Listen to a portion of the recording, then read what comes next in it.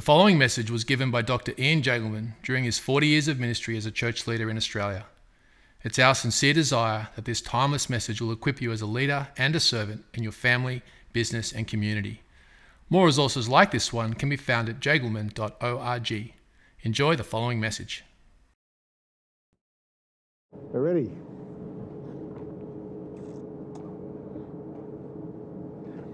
Father, tonight as we look at what it means to be free from the law, to live a life of freedom, Lord, I pray you'll give us insight into our own struggles with the flesh, our own struggles with sin, and Lord, it will show us further of how we can live by faith rather than through striving.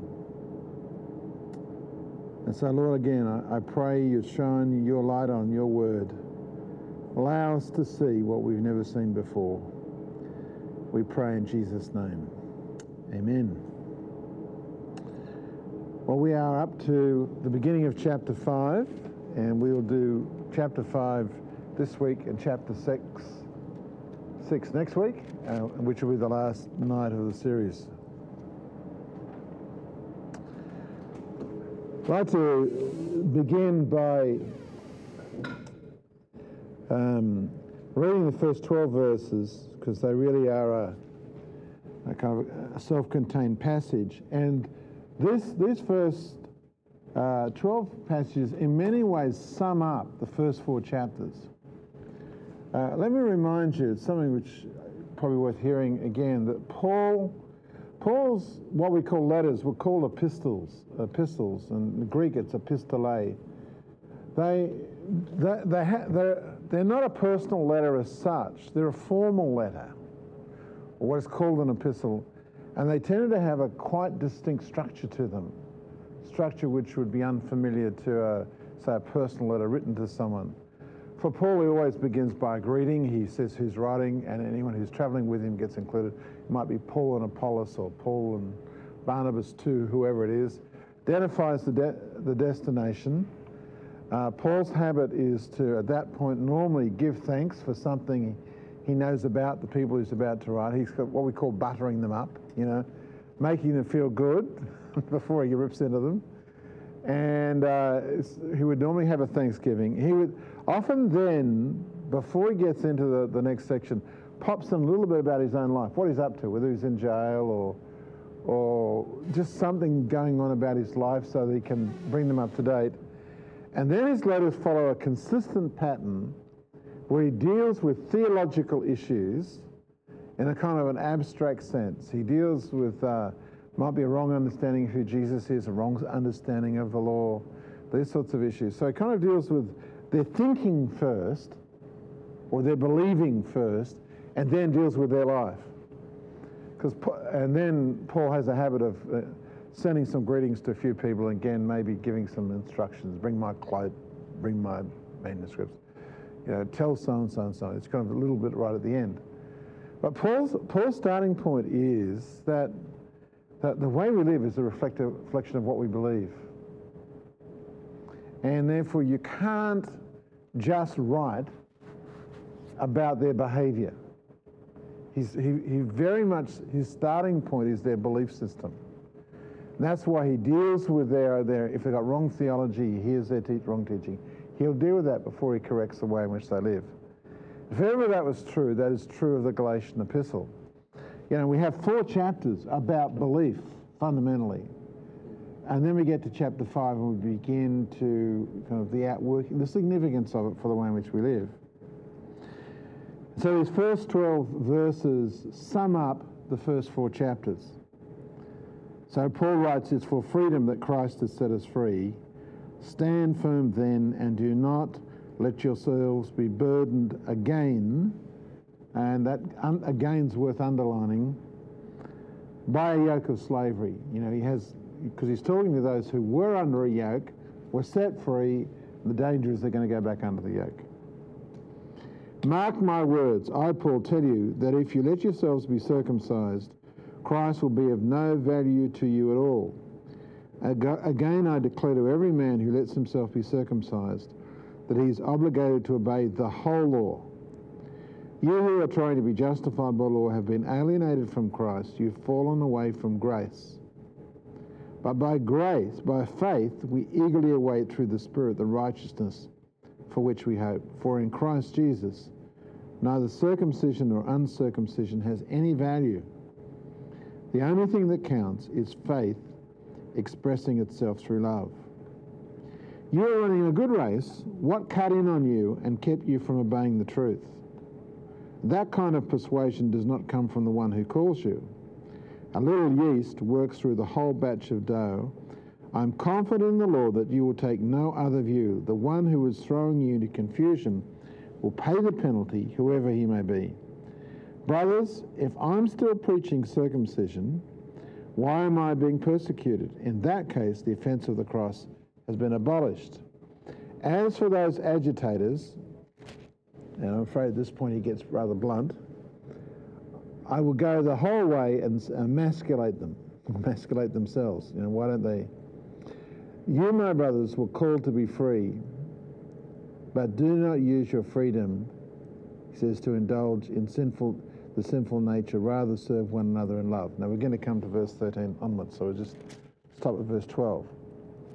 In this summary passage, he summarizes in three ways.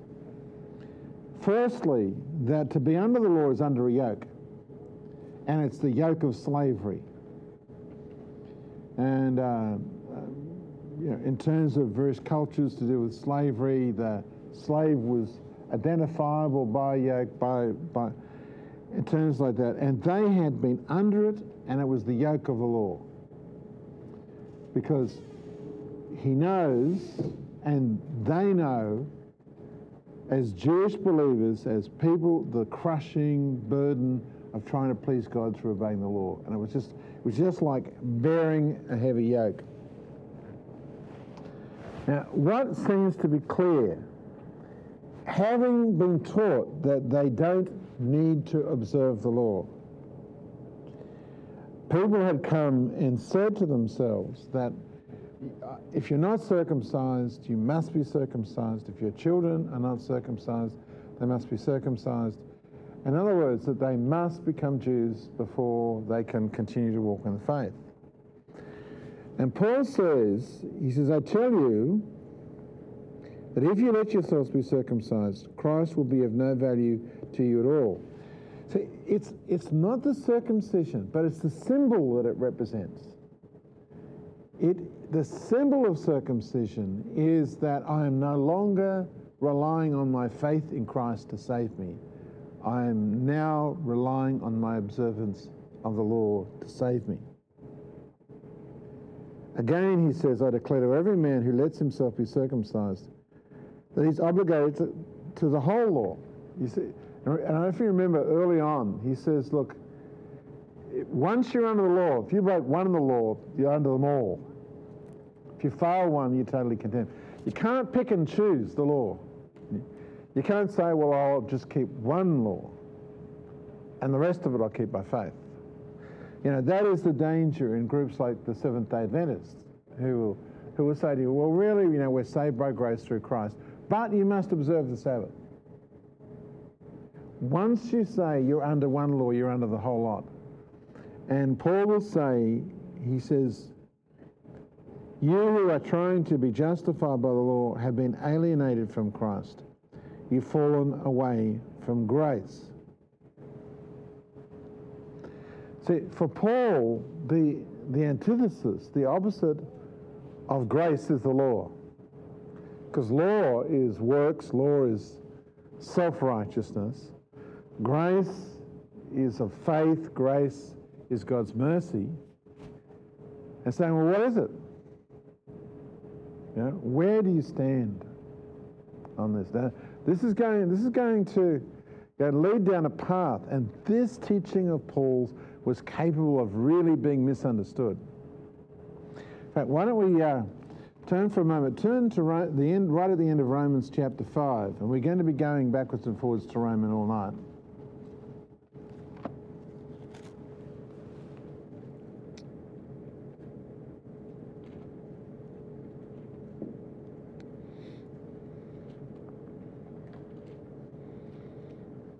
Romans 5:20, he says, the law was added so that trespass might increase, but where sin increased, grace increased all the more. So that just as sin reigned in death, so also grace might reign through righteousness to bring eternal life. Now, Paul is saying, look, the law confronted us with our sin, confronted us with our need of grace. We suddenly understand that God loves us not because of our self-righteousness, because of his grace. In fact, the more our sin increased, the more grace increased. You know, and it seemed like, it's just like, the worse our sin, then the greater the sense of God's grace towards us. And then he says, what then shall we say? Shall we, this is Romans 6:1, shall we go on sinning that grace may increase? And of course he says, by no means. And we may have occasion to come back into that. Because this was the fear, in one sense, of the people who are coming in and teaching law. Their fear was that if it's salvation by grace without law, people are going to become lawless. You know, what then is there to protect us? What then is to maintain the way in which we live? Because if the law has been our protector all of these years since the covenant made to Abraham and through Moses, if the law is good and if it's pure and if it's spiritual and all this, if it's there as our protector, what is going to protect us if we abandon the law? And people who have heard this message heard Paul saying, that's not what he said, but this is the message began to go around. Paul is preaching gospel, that it's, you're saved by grace and then it doesn't matter what you do. In fact, you know, he says, well, does it mean let's sin all the more that grace may abound? Is his message one which is a kind of grace which says once you're saved, you're always saved, and it doesn't matter the way you lived because you're saved by grace? I don't have to worry. In fact, I don't have to worry how I live at all. Now, people concerned with this said, well, okay, why don't we then have a message which is we're saved by grace, but once we're saved, let's live under the law so the law will protect us. But for Paul, you can't go that way, because once you go back under the law, you are distancing yourself from Christ. And the question for us then is, what protects us? What protects us from lawlessness? Paul says in verse 5, going back to Galatians 5, but by faith we eagerly wait. What protects us is the faith life, which we're going to spell out. He says, for in Christ neither circumcision nor uncircumcision has any value. In other words, whether you're a Jew or a Gentile is of no consequence. The only thing that counts is faith expressing itself through love. Now this is so he's taught that being under the law is a yoke. He's taught that it doesn't matter whether you're a Jew or a Gentile, faith is the key. And the key is that faith expressing itself through love. And we're going to unpack that a little bit later in verses 12 through 15. But we need to understand it. We need to, Paul does not see the law abolished in a way that would lead to lawlessness, but rather he sees the law rightly understood becomes love. And that you love God with all your heart, with all your mind, with all your soul, with all your strength. You love your neighbour as yourself. And that therefore a faith, what God's looking for is a faith expressed in love. And as I say, we'll get to it when we get to... Now there's one more thing in this passage. From verse 7 onwards, he says, well, the law's not evil, but it's oppressive. It doesn't matter whether you're Jew or a Gentile. And then he warns us against those who will come in and try and rob us of our freedom. So not only can we be robbed of our freedom in Christ by wrong teaching, but we can be robbed by people who actually set out to rob us of our freedom. He says you were running a good race. Who cut in on you and kept you from obeying the truth? That kind of persuasion does not come from the one who calls you. This is not from God who calls us. Where did it come from? He says, don't you realize a little yeast works right through the whole batch of dough? You've only got to have one foundational issue of faith wrong, and it can just like seep through your whole understanding of faith. Some of you have heard me talk about it before, but I remember in my early days having come out of a non-Christian family, having understood I was saved by grace through faith, began to attend a church, and it was a good church, it was a good Bible teaching church, but in the nature and the structure of the services I was going to on a regular Sunday basis, I go to Sunday morning communion, and in the communion, they would either read the shortened form of the commandments or the 10 commandments every Sunday. There was like one confession of sin, the beginning of the service, and there was another confession of sin. This is the Anglican order of prayer. You know, and by the time you got to actually communion, you felt you were this rotten sinner. And I went out thinking, now the first commandment's this, the second commandment, mustn't do this, mustn't do this, mustn't. And I went out, with the sense, on the one hand, Christ had died for me, because that's what the order says, one full, perfect, and sufficient sacrifice. On the other hand, I went out with an understanding that I really must keep the commandments. And as a young person, I have to tell you, because the flesh is alive and the hormones are alive and well, and you're 16, 17, 18, it's a pretty potent cocktail of feeling like you're saved by grace and being told you've got to keep the commandments, all 10 of them. And there is this danger, in fact, in the church, there is this kind of heretical view. It's not that he's what's called antinomianism. He's not against the law. He just understands the purpose of the law is to bring us into a relationship with Christ, where we walk by faith in the power of the Holy Spirit, and we keep the law as it's rightly understood. But if we don't approach it right, we just find ourselves being distanced from Christ. And it doesn't take the law long to do it. He says, verse 10, I'm confident in the Lord that you'll take no other view. The one who's thrown you to confusion will pay the penalty, whoever he may be.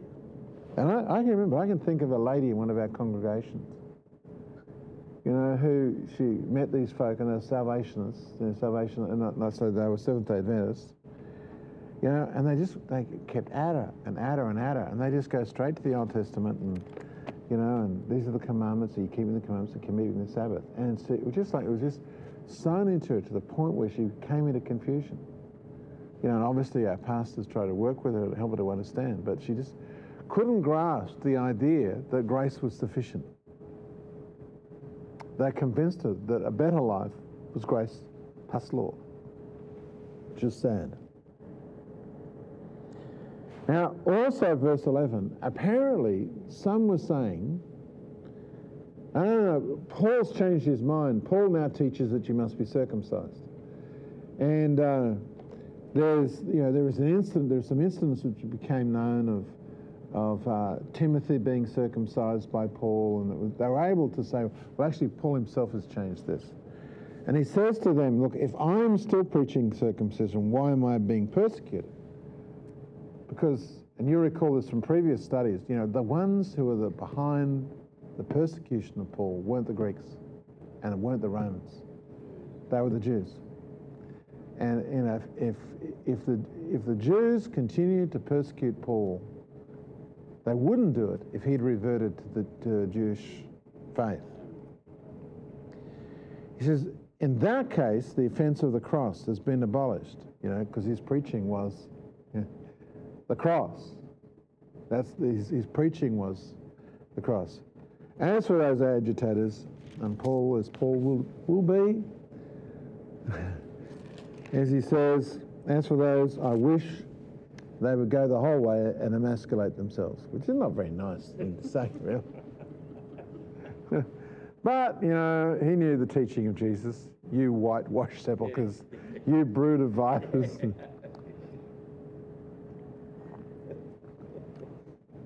So, that's the summary. Clearly understood. Number one, being under the, if you're going to try and live under the law, it's such a yoke. It's not a question of being a Jew or a Gentile. And we have to watch out because we will get got at. And although there are groups like Adventism which are kind of outwardly obvious in terms of this, for us, I think we've seen it's more subtle than that. It's those who would kind of offer to us a pathway of zeal where we begin to engage in a religious life which is actually self-righteous based. You know, if you fast twice a week, or if you do this, if you go on retreats all the time, or you know, if you pray 3 hours a day, or whatever it might be, that there's this subtle view. If you really want to please God, this is the path. And in a previous study, I mapped out Colossians 2 for you, and it can be pursuit of knowledge in the form of philosophy. It can be ritualism. It can be mysticism. It can be self-denial and self-punishment. In the church has always had different forms of this. What we then get to is, because I want to do this section, then we'll pause and have some discussion. He says then, I say, my brothers, you, my brothers, were called to be free, but do not use your freedom to indulge the sinful nature. Rather serve one another in love.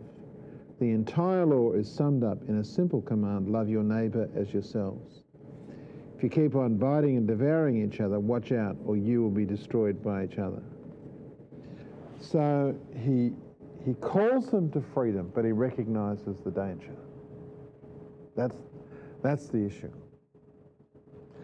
The key for us, however, is to say, well, you know, I kind of know how to keep the commandments. I know how to try to keep the commandments. You learn what the commandments are and you try to do them. Not very successful, but you know that way. And then Paul says to us, but now I want to teach you another way. I want to teach you the way of faith, expressing itself through love. I want you to walk in the freedom, which is the freedom from the tyranny, but you've got to learn the principles of how it works. Let's have a look at some passages. Let's go back to Romans 12. Point 2. Yeah, we're under freedom liberates. We're up to point 2. Liberates the principle of love. Romans 12, 9 and 10. Paul says, love must be sincere, hate what is evil, cling to what is good. Be devoted to one another in brotherly love, honour one another above yourselves, and so on. Love must be sincere, and we must hate what is evil, be devoted to one another in love. Romans 13, verse 8, Paul says, let no debt remain outstanding, except the continuing debt to love one another, for he who loves his fellow man has fulfilled the law. The commandments: do not commit adultery, do not murder, do not steal, do not covet, and whatever other commandment there may be are summed up in this one rule: love your neighbour as yourself. Love does no harm to its neighbour, therefore love is the fulfilment of the law. Now, you know, you may like to, as I exercise over the Christmas break, or whatever, when you've got a little bit more extra time, read the book of Deuteronomy. You know, just read that book. But read it with a focus on the whole concept of love, and an understanding that the commandments are means whereby one fulfills the general command: you love God with all your heart, with all your mind, with all your soul, with all your strength, and you love your neighbour as yourself. And see the laws and see the whole issue of concern and love for neighbour being expressed in that. This is not Paul reinventing the law. This is not Paul rejecting the law, But this is Paul saying this is what the law is all about. And in this, Paul is right where Jesus was at. You remember the stories in the Gospels about, the people would come up to Jesus, Master, can you teacher, can you tell us, what is the greatest of all the commandments? And he says, well, what do you think it is? And the teacher says, well, the man says, well, you should love the Lord with all your God, with all your heart, with all your soul, with all your strength. You love your neighbor yourself. And he says, you're right. That's the issue of it. It's interesting because if this is the greatest of the commandments, then the greatest sin is to not love God and not love your neighbor. That's the greatest sin. It's not murder. It's not adultery. It's the actual rejection of the command to love. Jesus understood this. He understood that you can fulfill the letter of the law and reject the spirit of the law. And so Paul is right on in here. Now let's just pause and think about this for a little while. I remember when I was a young Christian in my 20s, and it was the beginning of what is called relativism. and there was this, it was the beginning of this is long enough away, from the moving away from a rigid view of morality, of right and wrong. And, you might be discussing in ethics, you might be discussing telling the truth. Thou shalt not lie. And when someone else was saying, I think there's a situation where you might lie. And lying's all right.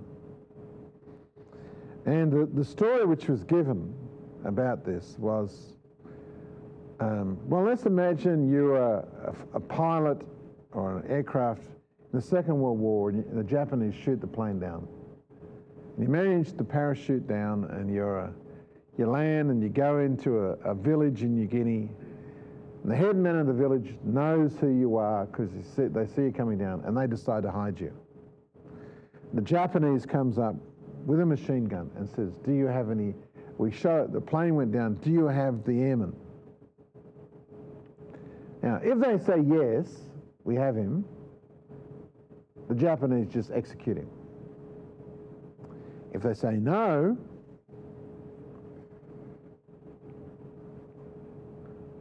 then they lie.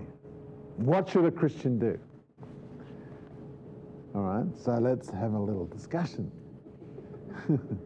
Right now, what should, if the head man is a Christian, what should he do? Well, my view is that he should lie. Because, But isn't that breaking the commandments? yeah, but it's the greatest commandment. The greatest commandment is to love the Lord your God and their neighbour. And love your neighbour as yourself. You want to save him. You're right. The answer is that the intent of the statement in the law, which says thou shalt not lie, or thou shalt not bear false witness, is to not tell the truth for your own advantage over your neighbour, to deceive. That's the intent of it.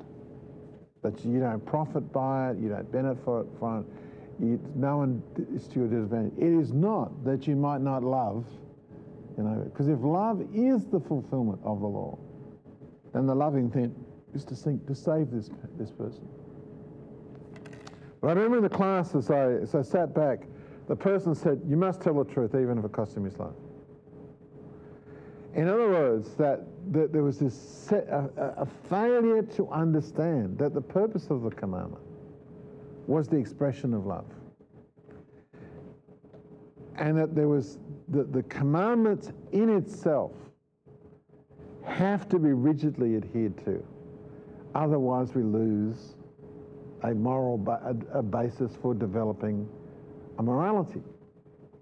And there was this strong case put that we should always rigidly adhere to the law and never give ground. If it's in the commandments, that's what it is. And of course it doesn't work. Anyone who's been in prisoner of war, been in those situations, know that there is this sense that you know what the loving thing is to do. Now, the second thing which lacked in the idea, because there was this fear, if you move away from a rigid view of the law and adherence to the law, that you'll somehow fall away from God. Well, that would only be the case if love is not a sufficient guideline for us. Because if you work through the commandments one by one by one, and you say, well, you shall not commit adultery. Can you love your brother and sleep with his wife? No. So if you're bound by love, you can't break that commandment. Can you steal? Well, you could if you're starving and he has an abundance, but you couldn't take all that he has. And in fact, Jesus is sufficiently concerned. He says, if you've got more than you need, take one cloak and give it to someone else. So, and you can work through them one by one by one by one. And if you rigidly adhere not to the law, but rigidly adhere to the commandment to love, you will not break a single commandment. It is not a way out. It is not a license at all. In fact, it keeps you right where God wants you to be, as we'll see at the end of this. So there's this issue of, see, the difficulty with the law is a negative thing. It's thou shalt not. And a love is a positive thing. Thou shalt. And certainly from my own experience, I found that whilst in trying to live a life which pleased God, and in a life of faith, I focused on the negative. The negative enticed me to do the very thing I didn't want to do. But when I could convert the negative into a positive, I found I could break the power of the negative. For example, Jesus says, some people are proud because they've not committed adultery, and then he says, but you've looked at them with your eyes, and so you take the whole list of lusting. Well, again, I can only think of my younger days as a Christian from 16 through 21, and you're young and you're aware of anything in skirts, and there's the whole issue of the lust of what the Bible calls the lust of the eyes is a powerful force at work. Well, how do you overcome it? Well, you don't overcome it by walking down the street saying, don't lust, don't lust, don't lust, don't lust. No, you've actually got to replace, and this is what we're going to get to in the last area, you've actually got to replace the positive with the negative. Now, you might laugh at this, but until I could walk down the street and see an attractive young lady, see her and say, God, boy, you did a good job there, in a sense of attributing something to God. And I found when I began to do that and began to put God right there in that situation, I found it impossible to lust. Those just two things didn't belong in the same frame. It's like coveting. Until I began to thank God for what I had, I couldn't break the desire to have what I didn't have, and what someone else may have. There was this issue of desire to love, and it's like, if you're covetous, then how do you break covetousness? You break it with generosity. Paul understands this in 1 Timothy 6. People saying, oh, Ian, you teach faith, you teach God. God wants to bless the people in your church, wants to bless their businesses. And aren't you encouraging materialism and covetousness? And I said, no, because if God blesses them, I'll get the money, I'll get him to give it, not for me. I'll get him to give it, don't you worry. Oh, I know the other part of the equation. I said, wonderful if God blesses them, and I'll preach generosity, and I'll go knocking on their doors and ring them up and saying, we need money for this, this, this, this, and this. And if then they prosper it and they want to keep it, I say, you're becoming covetous. The love of money is the root of all evil. I'll quote 1 Timothy 6. But because the opposite of covetousness is not a poverty mentality. Because I've known people who are poor to be more covetous than anyone who's rich. It's the opposite. It's the love. It's seeing people with whom to be generous. It's the liberating principle of love. If we are so free and busy loving others, it's amazing how we don't have to struggle so much about the temptations to sin. But when we're self-focused, self-centered, that every one of the sins will be a temptation towards us. Now, it's a freedom, isn't it? It's a freedom, but it's not a freedom which can be abused if you really embrace the concept of love. You know, this is. I'll just say one more thing, and then we can have some. Turn the tape off for a moment. But this is the folly of converting faith into a theological presupposition. That if you see the Christian faith as right doctrine, and the pursuit of right doctrine, and the study of doctrine, then you can break the connection between faith and love. And you establish a connection between faith and truth. And what Paul doesn't say here is the important thing is faith grounded on truth. He says faith expressing itself in love. And the sad thing is that you can have people who love truth more than they love people.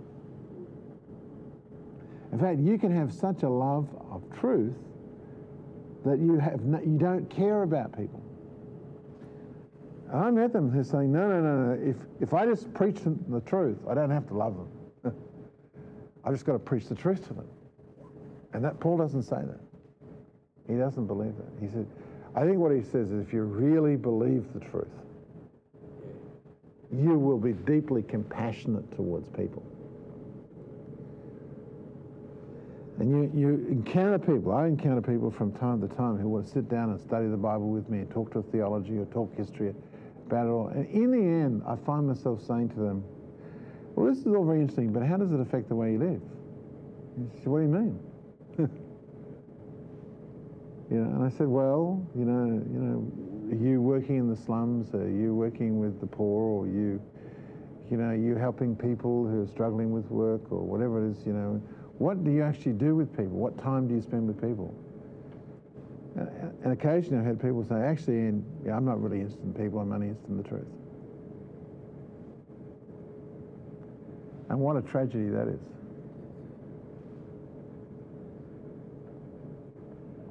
All right, why don't we pause the tape for Right, we move now to this famous passage dealing with the fruit of the Spirit. And it's really in three sections,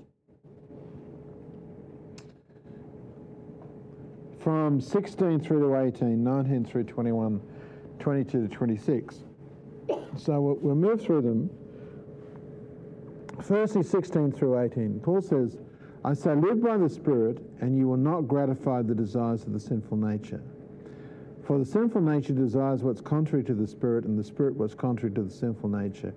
They're in conflict with each other, so you do not do what you want. But if you're led by the Spirit, you're not under law. Now, Paul's understanding is we battle with two things. We battle with what here is called the sinful nature, what he will call the flesh, what he'll call the old self, the old nature, what has come from the old life. It's like and it's like, in Romans it's like there's a law within me. It calls it the law of sin and death. And it's there. And we have the law, and the law which God has given us. And the problem is that the law which God's given us, which is good in itself and spiritual, provokes the law within me of this thing. And he says, I can't impose God's law on the law of the sinful nature, these principles which are at work within me. To overcome, he says, I've got to engage the Spirit, for the sinful nature desires what's contrary to the Spirit, and the Spirit what's contrary to the sinful nature. They're in conflict with each other, so you do not do what you want to do. Now, you're familiar with the passage in Romans 6, 7, and 8 where he unpacks all this. He says, but if you're led by the Spirit, You are not under law. And the word led there is the same word, argo, from which you get the sense of Jesus being led by the Spirit, by the devil into the wilderness, by the Spirit into the wilderness. It's allowing something to move you or to drag you, whatever. And it's to get into such a relationship with the Spirit that we are taken where we don't want to go because of the sinful nature. And that's the imagery that he's got. And remember, so the second, it's the law doesn't help us and the flesh doesn't help us. And I'll give you some references if you're wanting to study it. You know, if you look at Romans 7, 4 through 6. Sorry, what was that reference? Romans 7, 4 through 6. And Romans 8, 1 through 4. In fact, we've got time. Let's turn back to Romans 7.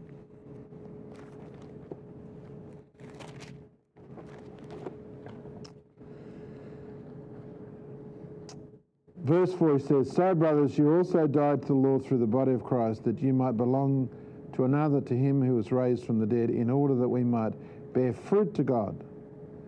For when we were controlled by the sinful nature, the sinful passions aroused by the law were at work in our bodies, so that we bore fruit for death. But now, by dying to what once bound us, we are released from the law, so that we serve in the new way of the Spirit, and not in the old way of the written code or the law." So we've transferred. Now it becomes clear. If we go, we'll read Romans 8. Romans 8, verses 1 through 4. "Therefore there is now no condemnation for those who are in Christ Jesus, because through Christ Jesus the law of the Spirit of life has set me free from the law of sin and death. For what the law was powerless to do, in that it was weakened by the sinful nature, God did by sending his own Son in the likeness of sinful man to be a sin offering. And so he condemned sin in sinful man, in order that the righteous requirements of the law might be fully met in us, who do not live according to the sinful nature, but according to the Spirit. Those who live according to the sinful nature have their mind set on what the nature desires, but those who live in accordance with the Spirit have their mind set on what the Spirit desires." That's moving away from the negative to the positive. Now, what does God want? Not does what God not want. That's the issue. "The mind of the sinful man is death, but the mind controlled by the Spirit is life and peace. The sinful mind is hostile to God. It does not submit to God's law, nor can it do so. Those controlled by the sinful nature cannot please God. You, however, are controlled not by the sinful nature, but by the Spirit. For the Spirit of God lives in you." And so it carries on. This is an expansion of Galatians. So if we go back to Galatians 5.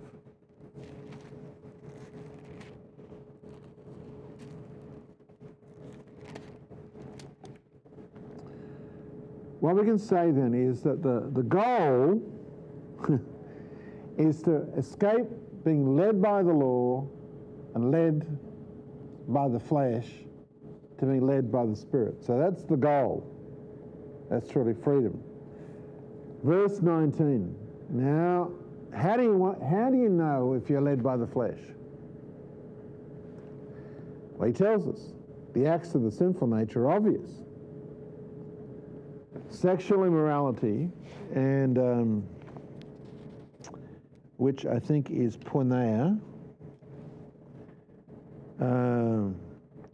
which is sexual immorality, a very general term. It embraces all forms of sexual immorality, whether it be heterosexual, homosexual, whatever. It's just a general term of immorality. So they're obvious. Sexual immorality, impurity, debauchery, idolatry, witchcraft, hatred, discord, jealousy, fits of rage, selfish ambition, dissensions, factions or divisiveness, envy, drunkenness, orgies, and the like. Now, what's Paul saying? Well, isn't it obvious that these are acts of the flesh? There's not much controversy about it, it's obvious. I warn you, as I did before, that those who live like this will not inherit the kingdom of God. If we hold our fingers in there, turn back to 1 Corinthians 6.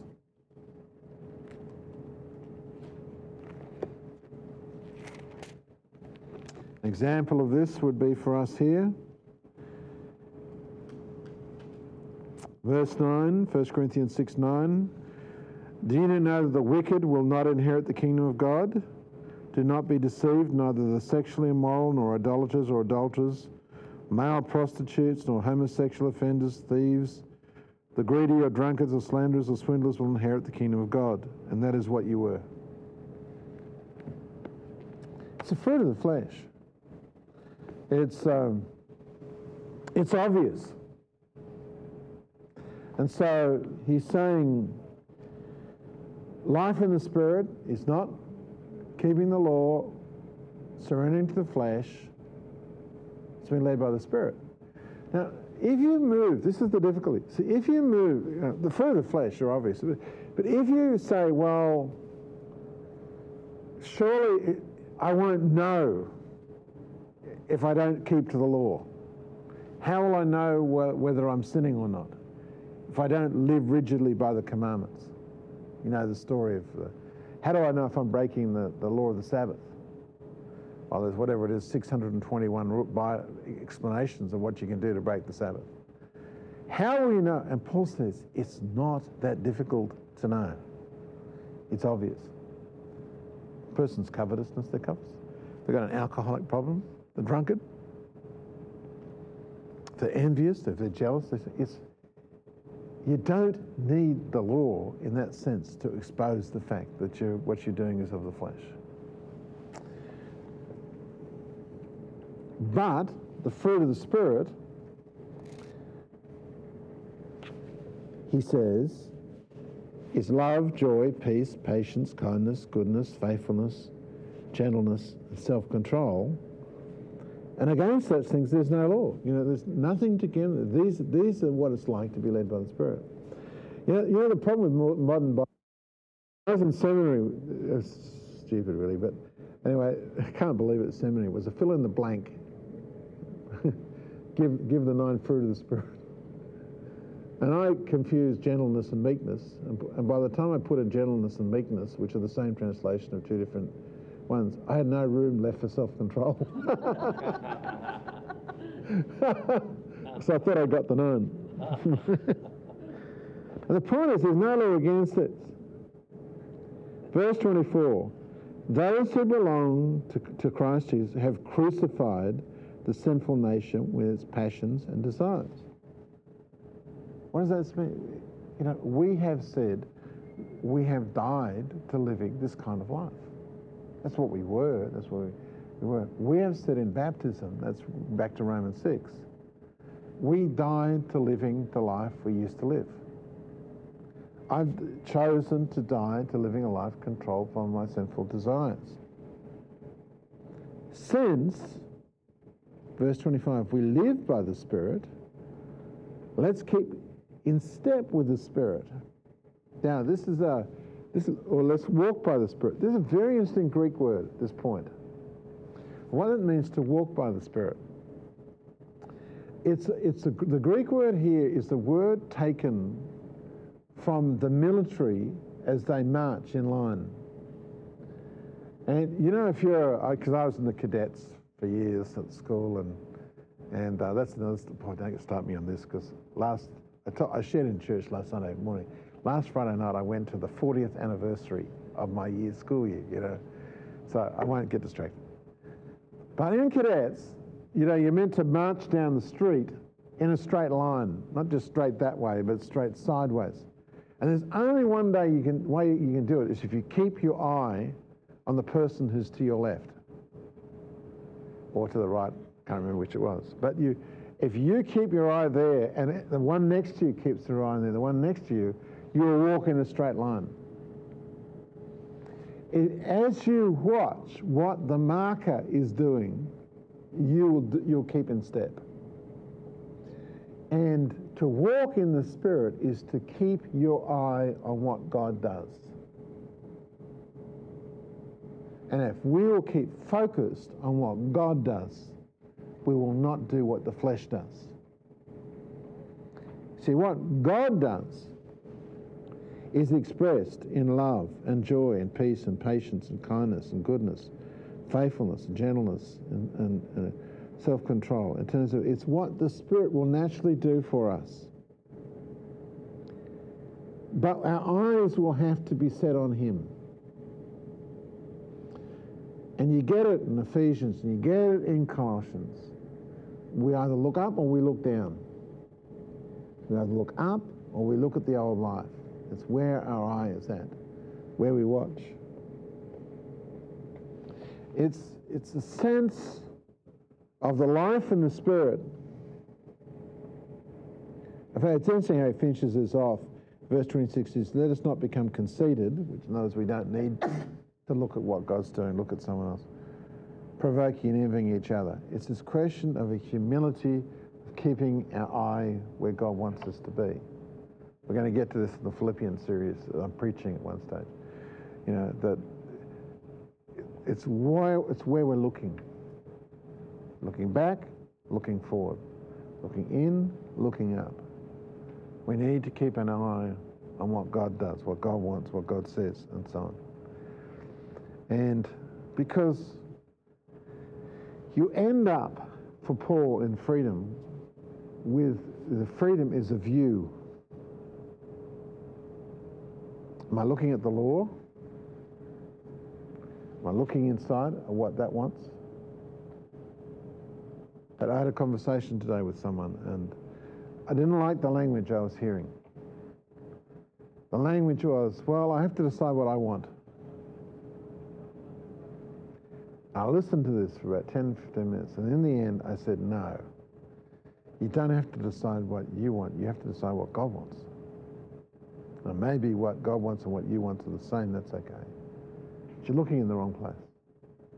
If you look in that place, you'll have great difficulty hearing God when God's trying to speak to you. Because the flesh, the sinful desires are all there. They're potent things. They take me away from faith. They take you to the flesh. They take you to yourself. And to live by faith is to really commit yourself to not looking at the law. Which is maybe the way you're brought up. But continuing looking to Christ, looking to what the Spirit of Christ is doing, wants to do. And in faith, believing that that's what He do, that's what I want to do. And it is a sense of being led by the Spirit, with the one in front of you leading you, and you're keeping your eye on Him.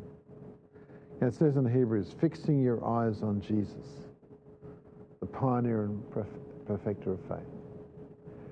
So if you tonight, as we finish this, if you're just unsure, there's an area of your life you're uncertain, ask God to show you Jesus. What would He do? Can you imagine Jesus doing what you're contemplating doing? If you can see Him doing it, if it's the loving thing to do, it's an expression of His love for God, His love for us. If you can see Him doing it, if it's expressed in that, then maybe that's what God wants you to do. But if you know Jesus, out of His love for God, would never do what you're proposing to do, it's not God. I close with an illustration. I remember, in fact, twice it's happened. Once with a man, once with a woman. They came to me and they said, God's telling me to go to Africa on a missions trip. And I don't know when I'll be back, but I'm going. I'm going to sell some stuff and go. And I said, what about your family? What about your children? I know, I've got to obey God. And I said, you got family, you got a wife who's got needs, or you got a family which has got needs. I don't know, God has told me this. And I said to them, it's not God. It's not God. If you're single, go. Corinthians says, once you're married, you've got the responsibilities of marriage, you've got the cares of marriage. Go. But there's this love for God and love for our neighbour is such a powerful thing. Much more powerful than the law ever was. The law just told us what not to do. Love tells us what to do in a positive sense. Let's pray.